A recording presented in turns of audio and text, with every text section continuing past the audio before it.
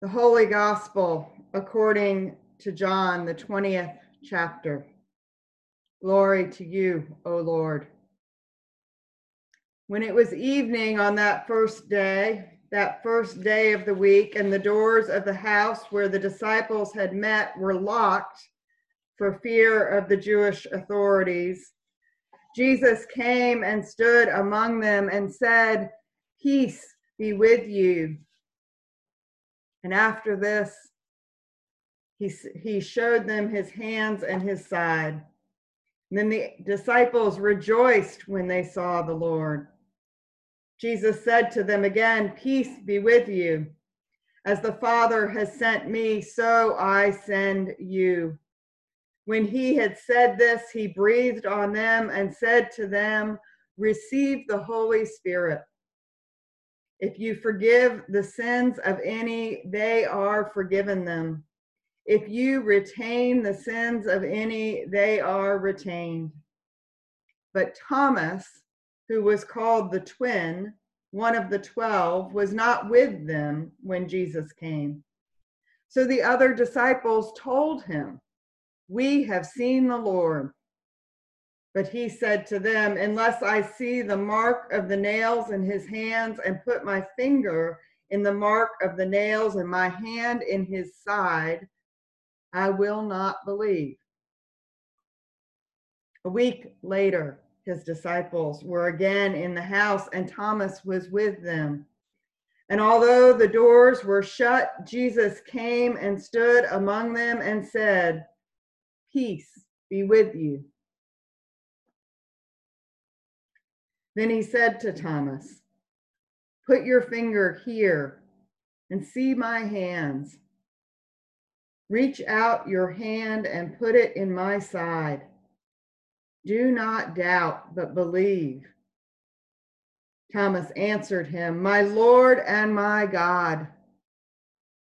Jesus said to him, "Have you believed because you have seen me?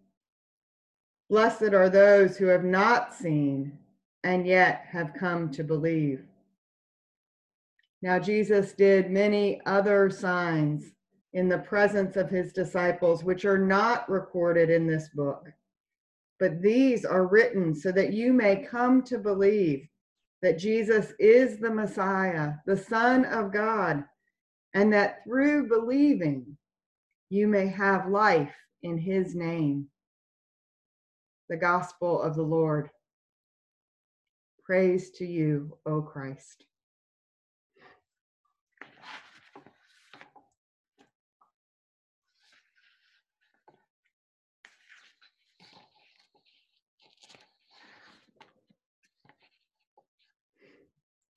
Grace and peace to you.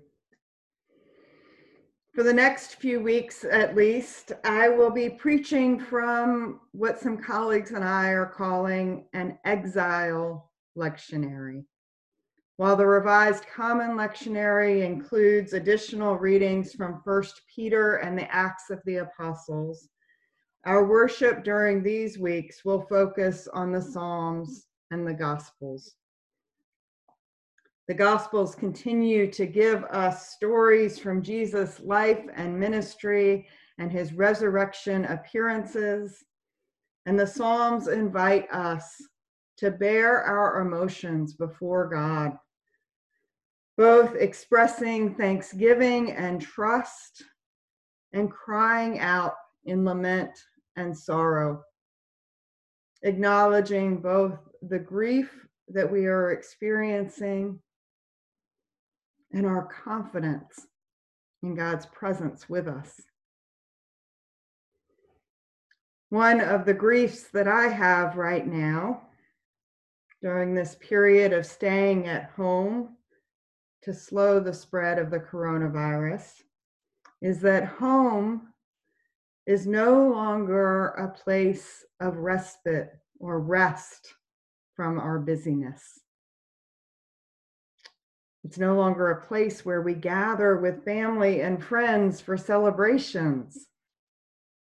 Instead, for parents and school-age children, it is now a classroom. For many workers, it has become an office. And for many people who are at higher risk for the virus, home has become a place of isolation and quarantine. And for others still, it has become a place where they are now at an even higher risk for domestic violence and abuse. So home may no longer be a place that brings comfort or the place where our hearts rest well. In our psalm this morning, the psalmist reminds us that when we are homeless, when our security and safety feel jeopardized, when we cannot find comfort in the familiar, God is our refuge and our stronghold and our habitation. That's something the disciples seem to have forgotten. They heard Mary's proclamation when she found the tomb empty and she met Jesus nearby, but they didn't go to Galilee as they'd been told. Instead, hours later on Easter evening, they are locked behind closed doors, full of fear. The good news that Mary brought could inspire hope, but it couldn't eliminate their fear. Thankfully, God's love for us isn't dependent upon our emotions or our actions. So Jesus shows up for the disciples. He enters through locked doors and says, "Peace to you." This is his first appearance to the ones who deserted him at his crucifixion. Peter is there, trying to shrink into the shadows of the corners of the room as he sees the resurrected Christ and remembers how he denied him 3 times. The one whom Jesus loves is there, but the knowledge of his Lord's love hadn't kept him from being overcome by fear with the other disciples. And even after his first appearance, they stay locked behind closed doors for another week, imprisoned by fear and uncertainty. We don't know what their experience of that week was like, what questions they asked, or how they second-guessed what they had seen or heard. But fear isn't new to us. We know what that's like. And acting out of our fear, our impulse is to turn inward. It is the very definition of sin that Luther gives us. And when we do that, we cannot breathe deeply or love abundantly. What the gospel tells us is that it wasn't until Jesus appeared a second time that the disciples appeared to be able to receive the peace that God gives them in the presence of Jesus. You remember 2 years ago in Thailand when a dozen young soccer players and their 25-year-old coach wound up trapped in an underwater cave? For 18 days, the world watched as the search and rescue efforts unfolded and ultimately succeeded. But there was death. One of the Navy SEALs died when his air supply ran out. And yet, ultimately, the boys, the coach, and the other rescuers were all delivered from fear and danger.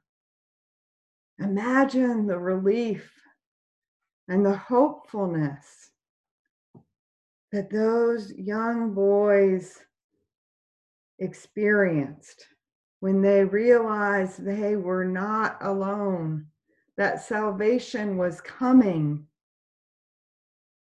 But I expect the time between them first knowing that people were working on a solution and their ultimate safety was a time filled with questions and doubts. Anne Lamott wrote once that the opposite of faith is not doubt, but certainty. Certainty is missing the point entirely. Faith includes noticing the mess, the emptiness, and the discomfort, and letting it be there until light returns. Faith isn't about having more head information or knowledge. It is about being in relationship with the living God. Reading this gospel 2,000 years later, we don't have a face-to-face encounter with Jesus to sustain our faith. What we have is a relationship with our living God, whose love for us is more powerful than any human limits or circumstances. And we have the witness of those who have gone before us and shared from generation to generation. Similar to the disciples that first Easter week during this period of quarantine and staying at home, the closure of businesses and the suspension of our everyday activities has broken any illusion of control or certainty that we may have had. And yet, while we are scattered across the county in our homes, out of the church building, and missing the physical presence of community, we have this witness from Scripture that Jesus shows up no matter what uncertainty we are facing or what fears we are experiencing. Thanks be to God. Alleluia, alleluia.